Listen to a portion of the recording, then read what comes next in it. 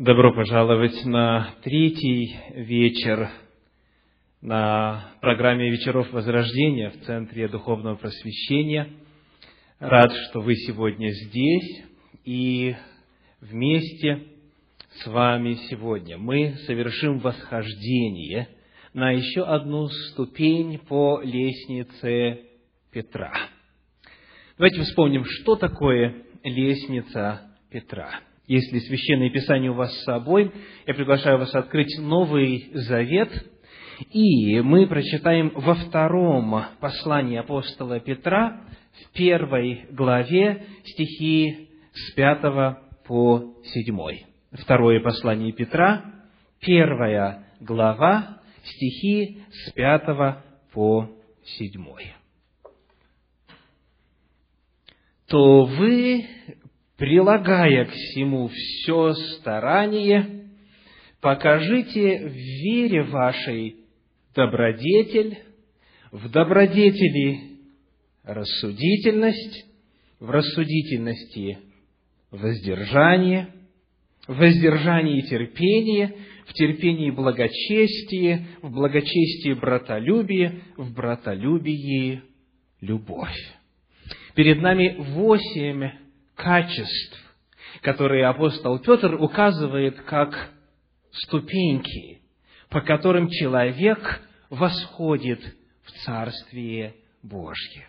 11 стих этой 1 главы говорит: «Ибо так откроется вам свободный вход в вечное Царство Господа нашего и Спасителя Иисуса Христа».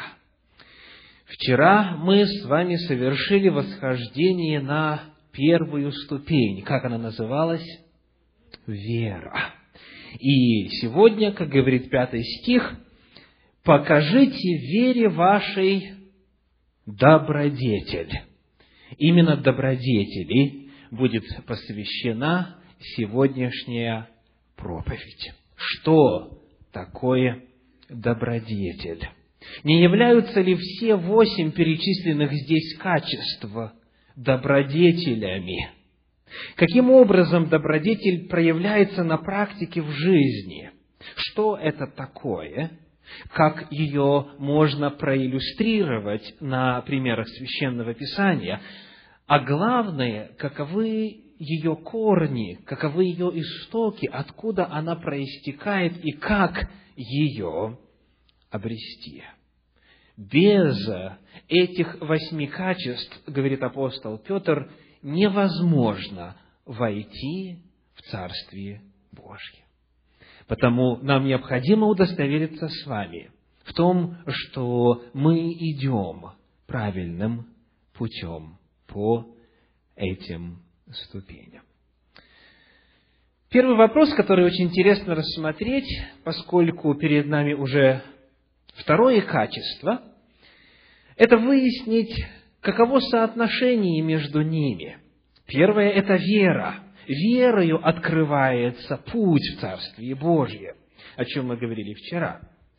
А теперь сказано: покажите в вере вашей добродетель, потом в добродетели рассудительность и так далее.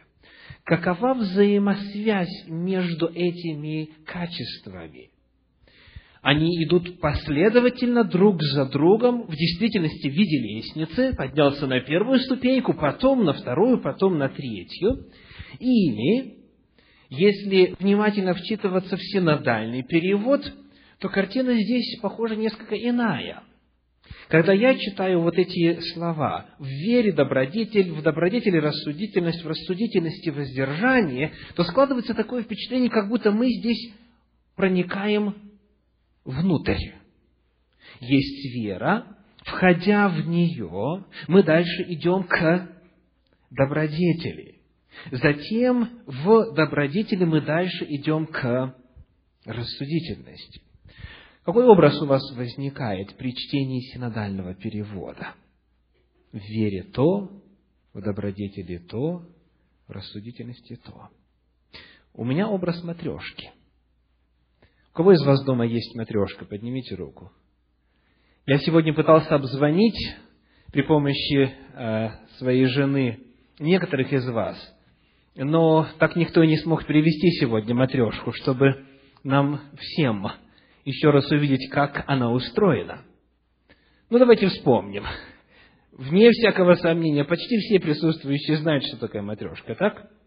Итак, перед вами деревянная кукла, полая.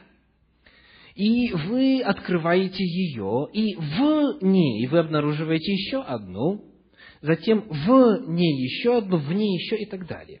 Таким образом, как раз может набраться 8 матрешек. Как здесь качеств в этих стихах. В вере то, в добродетели то, в рассудительности то. Итак, что это такое?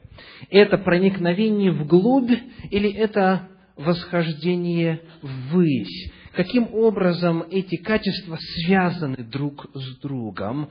Каково соотношение между ними? Я посмотрел, каким образом это место Священного Писания переводится в иных переводах. И, например, в англоязычном переводе King James, в переводе короля Иакова, мы находим следующие слова. And beside this, giving all diligence, add to your faith virtue, and to virtue knowledge и так далее. Какое слово здесь? Какой глагол? Добавляйте. То есть, прилагая все старание, добавьте, прибавьте к вашей вере добродетель, к добродетели рассудительность и так далее. То есть, здесь описывается картина прибавления. То есть, в действительности, одно идет за другим, и на самом деле похоже на лестницу, как очень часто в богословии и называется этот отрывок. Лестница Петра. Мы добавляем одно к другому. Мы идем последовательно, по очереди. Та же самая мысль и те же самые слова есть в еще одном англоязычном переводе, новый международный перевод, New International Version. И здесь говорится так. For this very reason, make every effort to add to your faith goodness и так далее. Снова, добавлять одно к другому. Это в действительности более соответствует конструкции подлинника греческого языка, на котором написано это послание. В русскоязычном переводе Кулакова сказано буквально в сносках так, чтобы добродетель была, чтобы вера была дополняема добродетелью, добродетель дополняема и так далее, и так далее. То есть, картина здесь, скорее всего, именно лестницы. Одно идет за другим, одно добавляется к другому. Картина добавления – это картина из одной точки наружу, дальше. В отличие от матрешки, где вы вначале видите все, а потом проникаете вглубь. Картина здесь именно такова, что к одному вы добавляете другое, и у вас выстраивается мозаика, или вы поднимаетесь по лестнице, вы видите больше, пока, наконец, как говорит 11 стих, вам открывается свободный вход в вечное царствие Господа нашего и Спасителя Иисуса Христа. Итак, не покажите, а добавляйте, прилагайте, прибавляйте одно к другому. Что же означает слово «добродетель»? В русском языке, если вслушаться в это слово, мы находим здесь два слова. Каких? Делать добро. Добродетель. И потому очень часто этот стих среди тех, кто говорит по-русски, читает Священное Писание по-русски, используется именно в контексте милостыни. То есть говорят, вот стоит нищий у дороги, если вы подадите ему что-то, это будет добродетель, это будет милостыня, но в добродетели проявляйте что? Рассудительность. Иными словами, если он, допустим, крепкий, здоровый молодой человек, то, может быть, лучше дать ему адрес где можно заработать деньги. Или же, если человек в действительности говорит: «Я голоден», то вместо того, чтобы дать ему деньги, которые он может использовать на неверные, неправильные цели, лучше поехать вместе с ним в магазин и купить ему буханку хлеба и бутылку кефира, например. То есть, иными словами, чаще всего среди тех, кто говорит по-русски и читает Священное Писание по-русски, это место понимается именно так, когда вы проявляете помощь какую-то, при этом демонстрируете что? Рассудительность. Давайте посмотрим, как апостол Петр передает это второе качество, какими словами он пользуется, к чему он нас на самом деле призывает.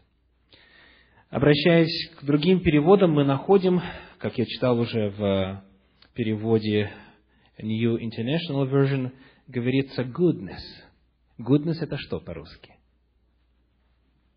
Goodness — это доброта.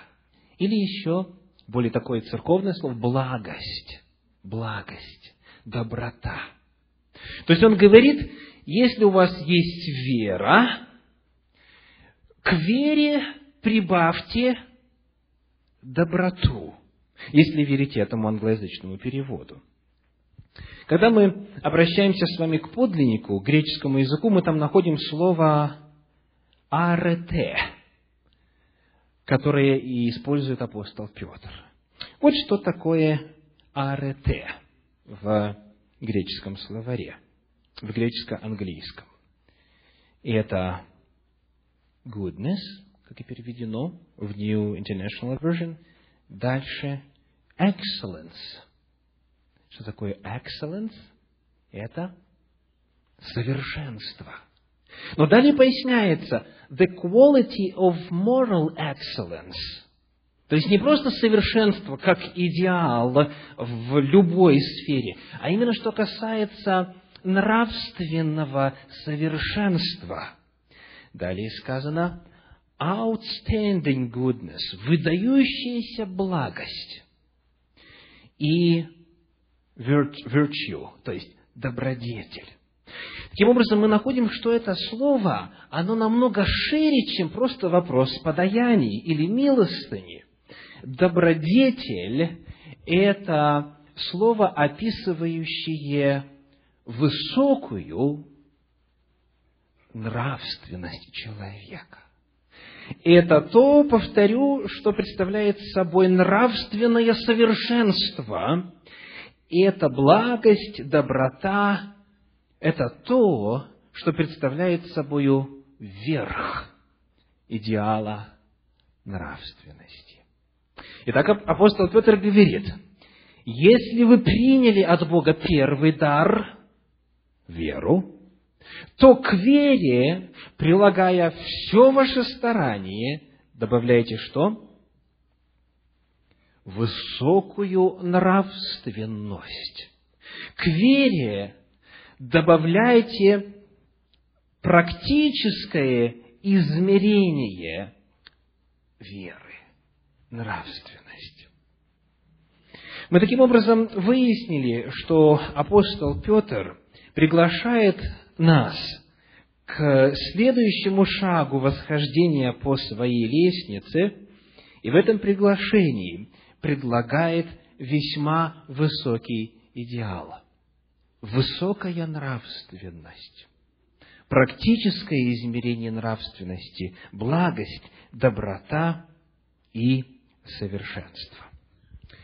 Очень часто в христианском мире, в особенности в протестантских направлениях, принято слышать о том, что вера – это самое главное и единственное условие обретения Царствия Божия. И это в действительности так, если мы с вами, подобно разбойнику на кресте,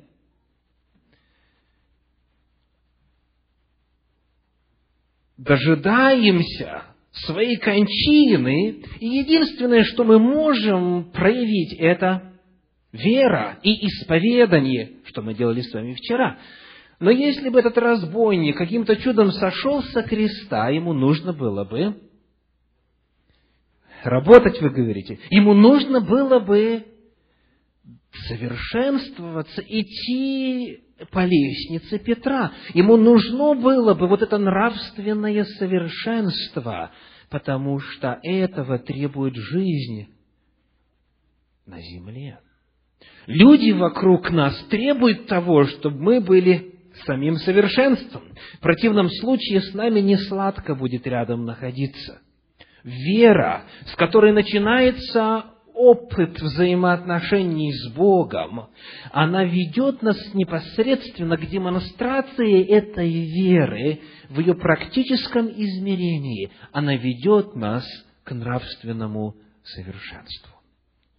В действительности, это слово «арете» имеет благотворительное измерение. Здесь идет как раз речь о благости, о добрых делах человеку, но не в этом главная суть. Главная суть заключается в том, что человек стремится к нравственному совершенству. Итак, первое качество на пути в Царствие Божье – это что? Это вера, а сразу же за нею следует добродетель, или, как мы выяснили, выдающаяся благость, совершенство, нравственное совершенство. Кто помнит, где очень ярко об этом написано в Новом Завете? Какой из апостолов очень конкретно и ясно писал о том, чем должна сопровождаться вера? Иаков. Давайте откроем Иакова послание. Здесь же рядышком, перед первым посланием апостола Петра, Иакова 2 глава, стихи с 14 по 17. Иакова 2 глава, стихи с 14 по 17. «Что пользы, братья мои, если кто говорит, что он имеет веру, а дел не имеет? Может ли эта вера спасти его? Если брат или сестра наги и не имеют дневного пропитания, а кто-нибудь из вас скажет им: идите с миром, грейтесь и питайтесь, но не даст им потребного для тела, что пользы? Так и вера, если не имеет дел, мертва сама по себе». Вера, которую мы обретаем в качестве драгоценного дара свыше, благодаря праведности, явленной Иисусом Христом на земле, и Его совершенной жертвы, которую Он был в состоянии принести благодаря своей праведности, является первой ступенькой. Но сразу же за нею, Петр говорит, нужно прибавлять, добавлять нравственное совершенство. Иными словами, если есть вера, она обязательно будет действовать. Вера без дел мертва. Вера эта не является спасительной. Такая вера, говорит апостол Иаков, не спасет человека. И дальше он приводит несколько иллюстраций. Одну из них он взял из бытовой сферы. Если кто-то нуждается, а вы ему говорите: иди с миром, пожелаете ему всяческих Божьих благословений, и еще скажете: я люблю тебя, мой брат дорогой или сестра. Иаков говорит: а что пользы, если вы не дадите того, что требуется ему, если это не является на практике? Он приводит еще одну иллюстрацию. Давайте прочитаем с вами стихи с 19 и далее, в этой же 2 главе послания Иакова. 2 глава, с 19 стиха. «Ты веруешь, что Бог един? Хорошо делаешь, и бесы веруют и трепещут. Но хочешь ли знать, неосновательный человек, что вера без дел мертва?» И вот он приводит иллюстрацию из Ветхого Завета. «Не делами ли оправдался Авраам, отец наш, возложив на жертвенник Исаака, сына своего?» Видишь ли, что вера содействовала делам его, и делами вера достигла совершенства. И исполнилось слово Писания: «Веровал Авраам Богу, и это вменилось ему в праведность, и он наречен другом Божьим». Видите ли, что человек оправдывается делами, а не верою только? Иаков не говорит о том, что человек оправдывается делами. Он говорит о том, что человек оправдывается верою, которая проявляет себя в делах. И вот он приводит удивительный пример патриарха Авраама. «Не делами ли оправдался Авраам, отец наш, возложив на жертвенник Исаака, сына своего?» Но дальше Иаков поясняет, что там, в этом случае, возложение своего единственного кровного сына на жертвенник была вера. Вот смотрите, он говорит: видишь ли, что вера содействовала делам его, и делами вера достигла совершенства. Итак, у Авраама было вначале что, вера или дела? Вера. И сказано, вера делами достигла совершенства. Слово «совершенство» очень интересно в подлиннике. Это греческое слово, которое означает достижение цели, достижение предназначения, достижение результата. Иаков говорит о том, что цель веры заключается в чем? В проявлении ее в делах. И вера тогда достигает своей цели, вера тогда достигает совершенства, когда она явлена на деле. О какой вере Авраама шла речь здесь? Иаков говорит: исполнилось слово Писания, я читаю 23 стих, «Веровал Авраам Богу, и это вменилось ему в праведность». Кто помнит, где это написано? Вот это слово Писания. Что поверил Авраам Богу, и это вменилось ему в праведность. Так, пожалуйста. Книга Бытие, верно. Какая глава? 15 глава. Какой стих? Давайте откроем. Бытие, 15 глава, 6 стих.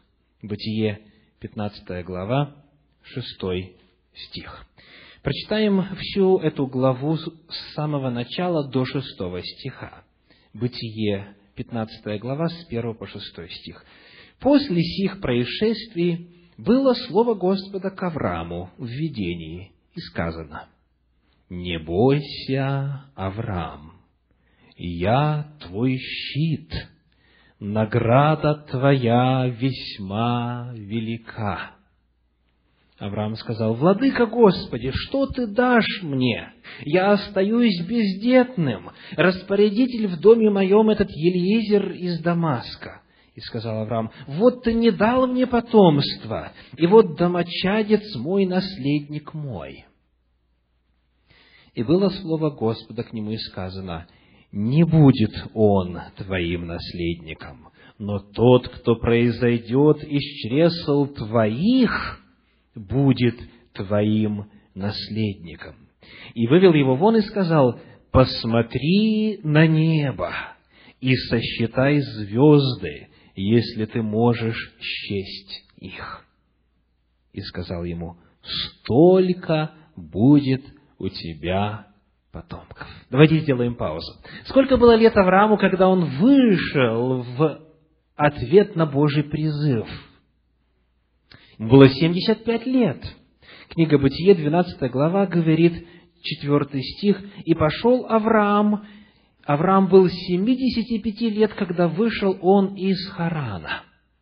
И вот в этом возрасте он слышит обетование: «Я произведу от тебя великий народ». Но проходит время, наступает голод, Авраам уходит в Египет, живет там некоторое время, уходит оттуда, обитает там в земле ханаанской, и он путешествует и туда, и сюда, как говорит 13 глава. 14 глава описывает, как Лот попал в плен, и Авраам освобождает его. И вот в 15 главе сказано: «После сих происшествий». То есть, еще какое-то время прошло, мы не знаем точно сколько. Единственное, что мы знаем, что в 16 главе, 16 стих говорит: Авраам был 86 лет, когда Агарь родила Аврааму Измаила. Агарь – служанка. То есть, уже прошло довольно времени, может быть, порядка 10 лет. Ему уже 85 лет, и Бог ему говорит: из твоих чресел произойдет сын, и от него потомство будет как звезд на небе. Выйди и посчитай, если ты можешь их сосчитать. Скажите, это обетование кажется реальным, исполнимым, возможным? По-человечески трудно, потому что мы узнаем дальше, что и Сара уже была в преклонном возрасте. И по-человечески говоря, это было невозможно. Но тем не менее, 6 стих, описывая реакцию Авраама, говорит, Бытие 15:6, Авраам поверил Господу, и Он вменил ему это в праведность. Итак, когда Господь оставил это обетование, Авраам с верою откликнулся, и сказано: Господь вменил ему это в праведность. От Авраама только это нужно было в тот момент. Итак, есть это слово Писание. Авраам поверил, и Господь вменил ему это в праведность. Но вот проходит время, и когда Аврааму исполняется 100 лет, у него рождается сын от его жены законной, от Сары. И проходит еще некоторое время, порядка 20 лет, и вот уже в 22 главе книги «Бытие» мы слышим следующий призыв. Бытие, 22 глава, стихи 2 и 3. 22 глава, стихи 2 и 3. Бог сказал: «Возьми сына твоего, единственного твоего, которого ты любишь, Исаака, и пойди в землю Мориа, и там принеси его во всесожжение на одной из гор, о которой я скажу тебе». Если Авраам приносит в жертву Исаака, то что происходит с потомством величиной или количеством в звезды небесные? Все, потомство исчезает, правда? Потому что Исаак является единственным, кто родился от Авраама и Сары.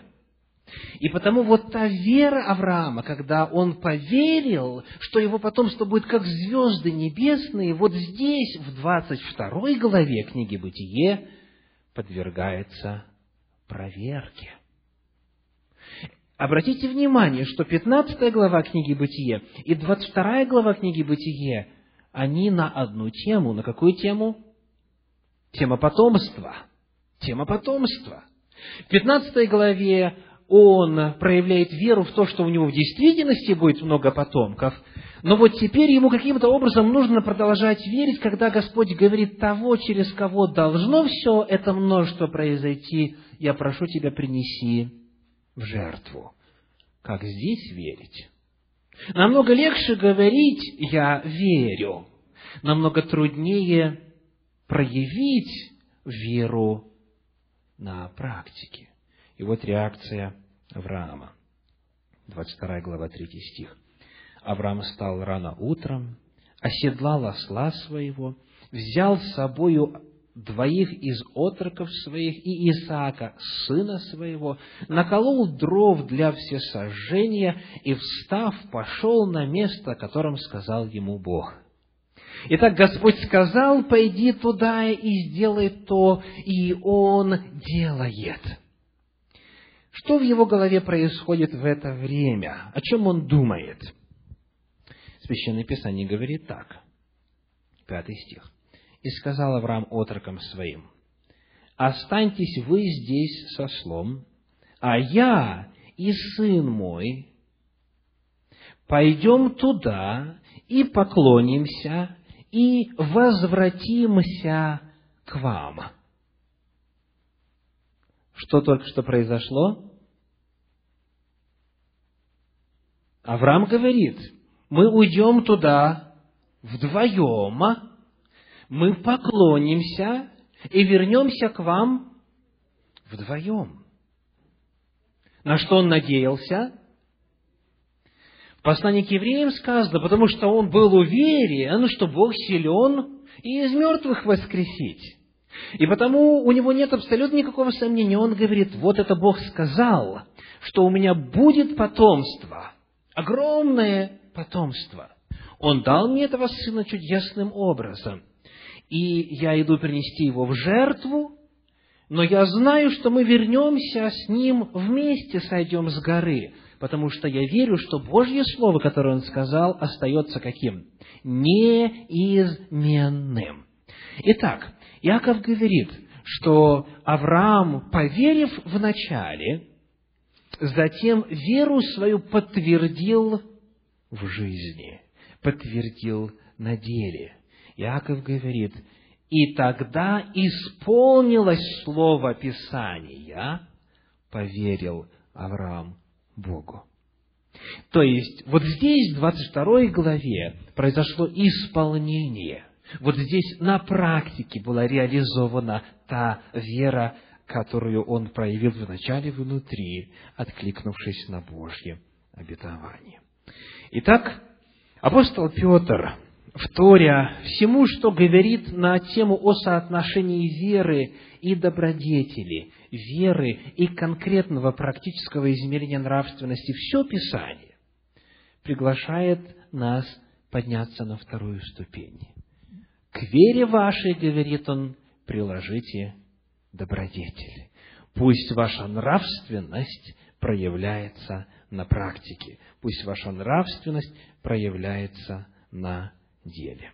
Петр говорит, что мы должны прибавлять к добродетели добродетель, пока они не достигнут высшей точки в христианской любви, потому что последняя ступень здесь, в этой лестнице, это любовь. В христианской жизни, таким образом, должно быть постоянное нравственное совершенствование. Однако очень часто получается по-другому. Когда человек осознает чудо христианства, когда он обретает опыт спасения, когда он восходит на эту первую ступень, обретает веру, вот эта вспышка восторга в результате встречи с Господом и принятия Его любви, обретения веры в Его любовь, очень часто сменяется тусклыми, серыми, скучными, трудными буднями, когда человек оказывается неспособным построить христианскую жизнь на принципе непрерывного совершенствования. У всех, кто пережил подлинный опыт встречи с Богом, был этот восторг, была эта энергия и чувство радости, мира, именно восторга. Но потом, когда проходит время, и нужно в вере проявлять добродетель, к вере нужно прибавлять нравственную жизнь, все становится намного тоскливее. Что делать? Как нам не застрять на этой первой ступени? Поскольку, какой бы важной она ни была, если мы живем хотя бы несколько дней после опыта спасения, нам нужно идти дальше, нам нужно подниматься ввысь. где взять эту добродетель, каков источник добродетели. Давайте посмотрим, как апостол Петр использует это слово, которое по-гречески звучит «арете», в своем послании.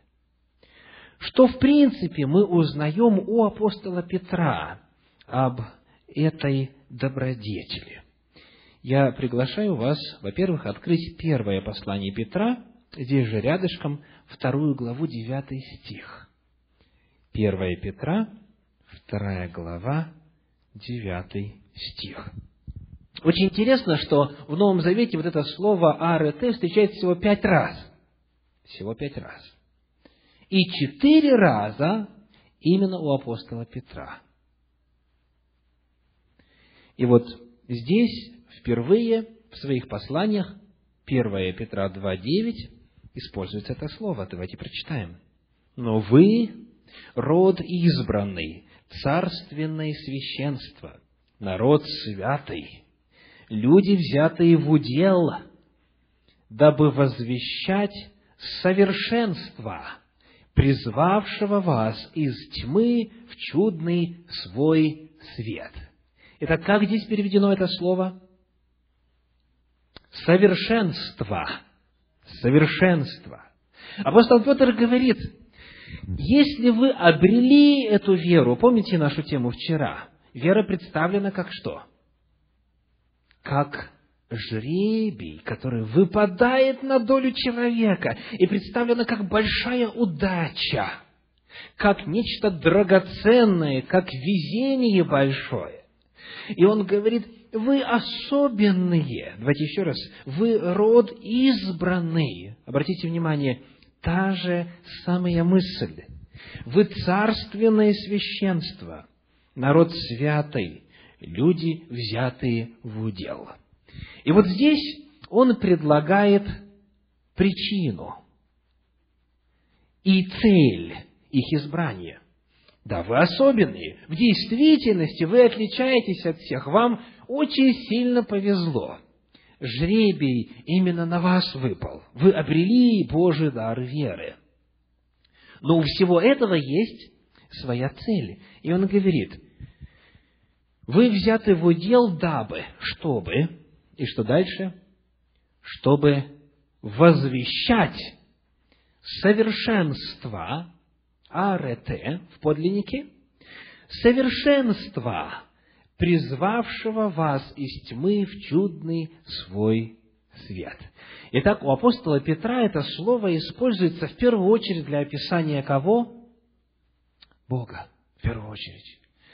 Вы призваны для того, чтобы возвещать эти совершенства. В первую очередь слово арете именно у Петра связано с тем, каков Бог. Он говорит, вы жили во тьме, а теперь вы оказались особенными. И Он призвал вас в свой чудный, в свой удивительный свет. И вот об этом свете и об этих Божьих качествах, о Боге, о всех Его совершенствах вы призваны, говорит Он, возвещать. Знаете ли вы о том, что 9 стих – это, по сути, цитата из Ветхого Завета, из Торы? Давайте прочитаем, где это написано. Книга Исход, 19 глава, стихи 5 и 6. Исход, 19 глава, стихи 5 и 6. «Итак, если вы будете слушаться гласа моего и соблюдать завет мой, то будете моим уделом из всех народов, ибо моя вся земля, а вы будете у меня царством священников и народом святым». Кому сказаны эти слова? Сказано, вот слова, которые ты скажешь сынам Израилевым. Мы узнаем, что цель избрания израильского народа в Ветхом Завете заключалась в чем? Чтобы они были священниками. А священник по определению это посредник между человеком и Богом. Он представляет, он являет Бога, он рассказывает о Боге. И он говорит, вы будете царством священников по всей земле. Ваша цель – возвещать совершенства, призвавшего вас из тьмы в чудный свой свет». Им было что возвещать. Эти слова сказаны прямо перед тем, как Господь явился на горе Синай и вслух провозгласил 10 заповедей. И вот чуть дальше в книге «Исход», в 33 главе, стихи 18-19 говорят так. Исход 33 глава, стихи 18-19. Моисей сказал: «Покажи мне славу Твою». И сказал Господь: «Я проведу перед тобою всю славу мою и провозглашу имя Иеговы пред тобою». И вот наступает день, 34 глава, стихи с 5 по 7 говорят, 34 глава книги Исход с 5 по 7. «И сошел Господь в облаке, и остановился там близ него, и провозгласил имя Иеговы. И прошел Господь перед лицем его, и возгласил: Господь, Господь Бог, человеколюбивый и милосердный, долготерпеливый и многомилостивый, и истинный, и сохраняющий милость в 1000 родов, прощающий вину и преступление и грех», и так далее. Что описывается здесь? Совершенство того, кто призвал их в чудный свой свет. Описываются нравственные измерения характера, сущности, природы Бога. Вот каков Бог. И апостол Петр таким образом, говоря о добродетели, говоря об этом греческом слове «арете», в первую очередь относит его к Богу.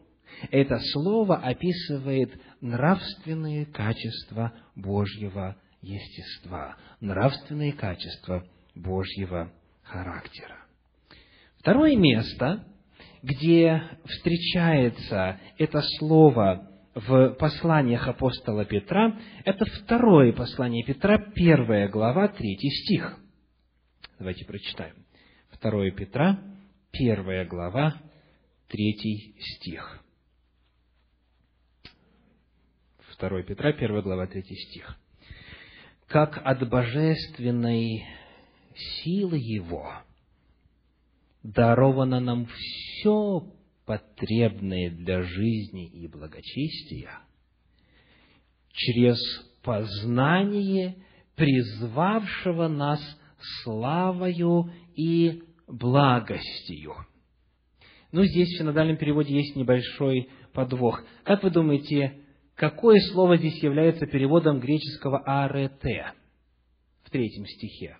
Посмотрите. Вроде бы должно быть благочестие, правда? Но это не так. В подлиннике здесь другое слово – «еусебия». А вот слово, которое нам нужно, находится в самом конце стиха. Какое? Благость. Помните, в NIV goodness, доброта, благость. Итак, теперь давайте внимательно вчитаемся в эту последнюю строчку, в это последнее предложение. Сказано: «призвавшего нас славою и благостью». Что это значит? Бог призвал нас, Господь Иисус Христос, в царстве которого ведет эта лестница, призвал нас чем? Славою. Что такое слава? Мы уже выяснили, да? «Я покажу славу мою». Господь долготерпеливый, многомилостивый, прощающий, милосердный, верный и так далее. И благостью. Сказано, Он этим нас призвал. Причем, если дословно говорить, как говорится в современном русском переводе Кулакова, кто призвал нас к себе своей собственной славой и превосходством. Именно своей собственной «хидиос» по-гречески. То есть, дословно, конец 3 стиха говорит о том, что Бог призвал нас своей собственной славой и своей собственной благостью. И у Кулакова дальше сказано очень интересно. Я прочитаю всю эту фразу.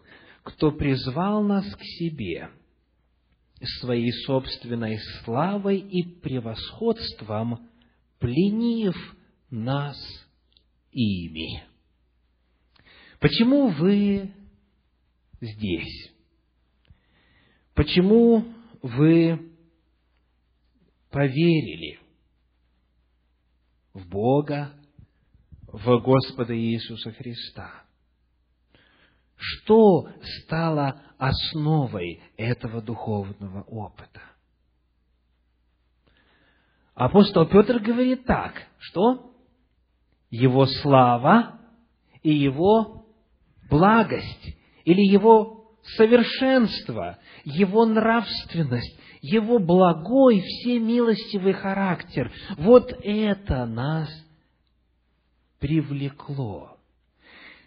Если человек увидел Божью благость, испытал ее в своей жизни, если он, приняв богодухновенное Слово Божье, увидел благость Иисуса Христа, Его совершенство в Священном Писании, он не может не откликнуться на Божью благость.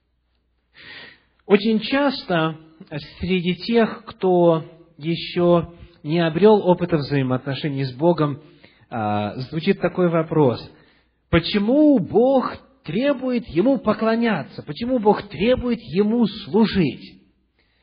Некоторые говорят даже так: это несколько нескромно с Его стороны.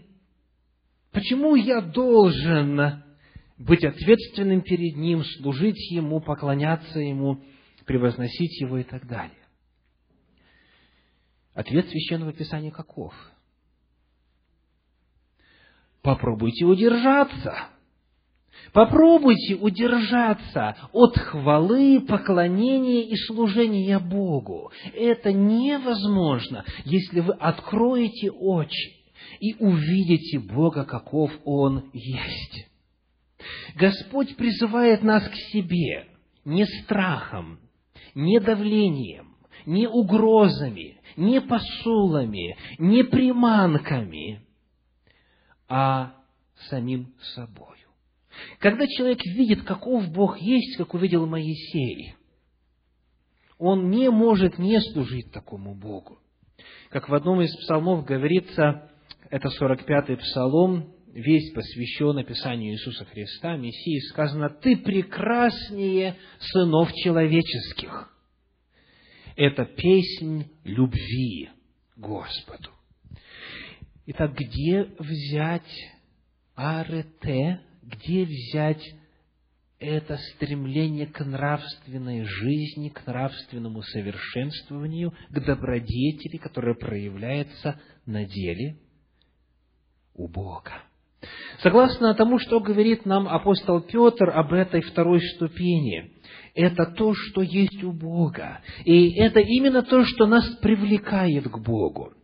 И если вы, дорогие братья и сестры, не видели этого Бога, значит, вы не обрели еще опыта спасения. Может быть, вы служите Богу понаслышке, или по традиции, или из-за страха, или из-за желания получить что-то от Него. Например, такой немаловажный вопрос, как вечную жизнь и так далее. Но все это только лишь жалкая замена того, что в действительности может происходить во взаимоотношениях человека с Богом.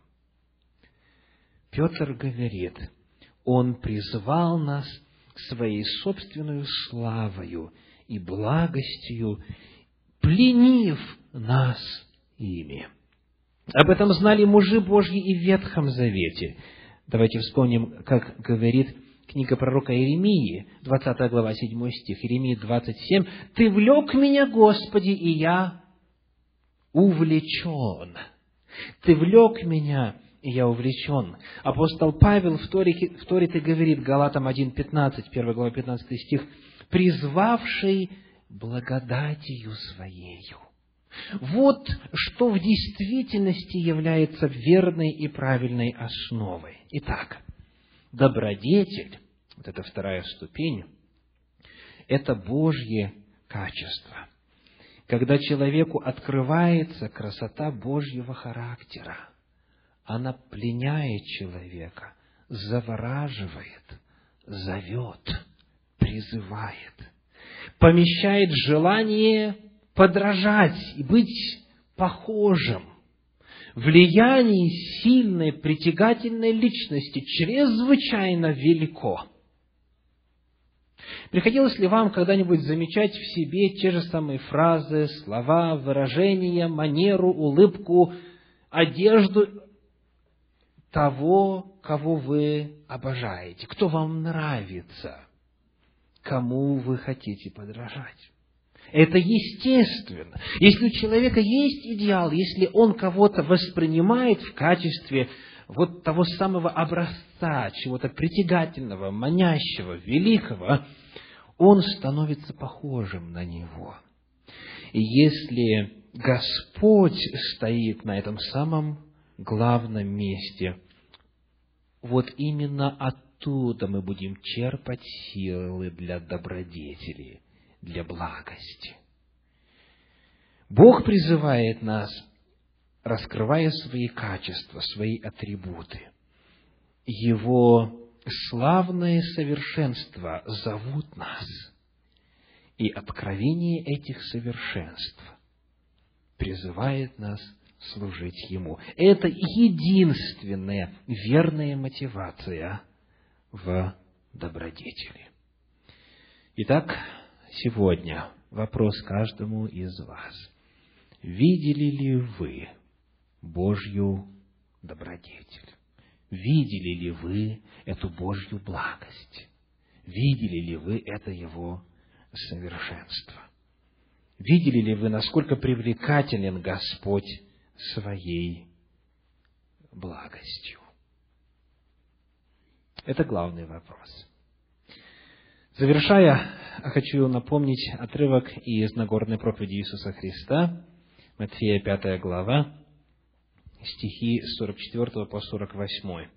5 глава, 44 по 48.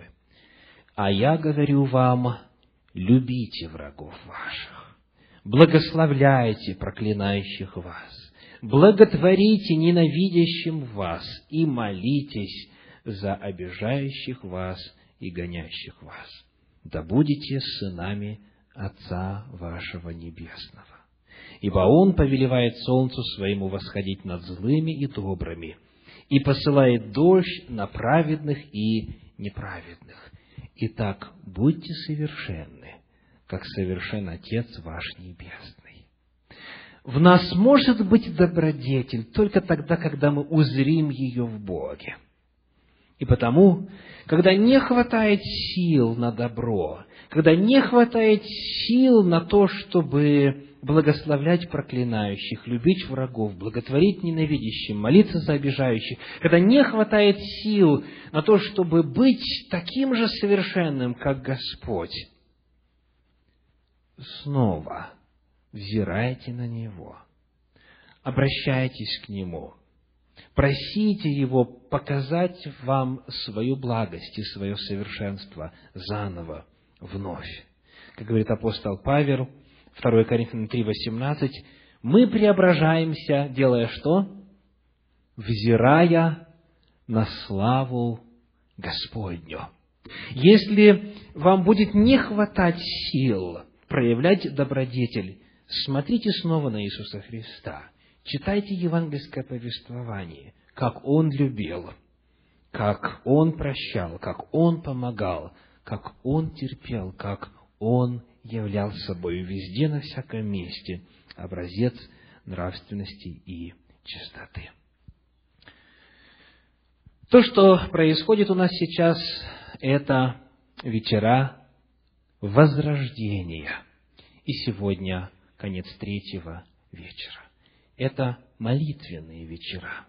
Это возможность для каждого из нас сделать паузу, снова сфокусировать свой взор на самом главном, задать вопрос о направлении нашего движения и молиться Господу, просить у Него силы, просить у Него прощения, исповедовать Ему свою любовь, свое восхищение, свое желание жить с Ним. И потому сейчас, завершая этот вечер, я хочу пригласить вас к молитве. Хочу напомнить о том, что цель заключается в том, чтобы всякое сердце, которое чувствует прикосновение Духа Святого, если есть побуждение к молитве, могло откликнуться на это чувство, на это побуждение, на этот призыв. Пожалуйста, не удерживайте ваши уста, пусть молитвы будут краткими, громко, по существу, чтобы церковь могла сказать «Аминь». Я приглашаю всех склониться перед Господом в молитве и молиться, выражая ваши чувства и ваши желания, ваши просьбы.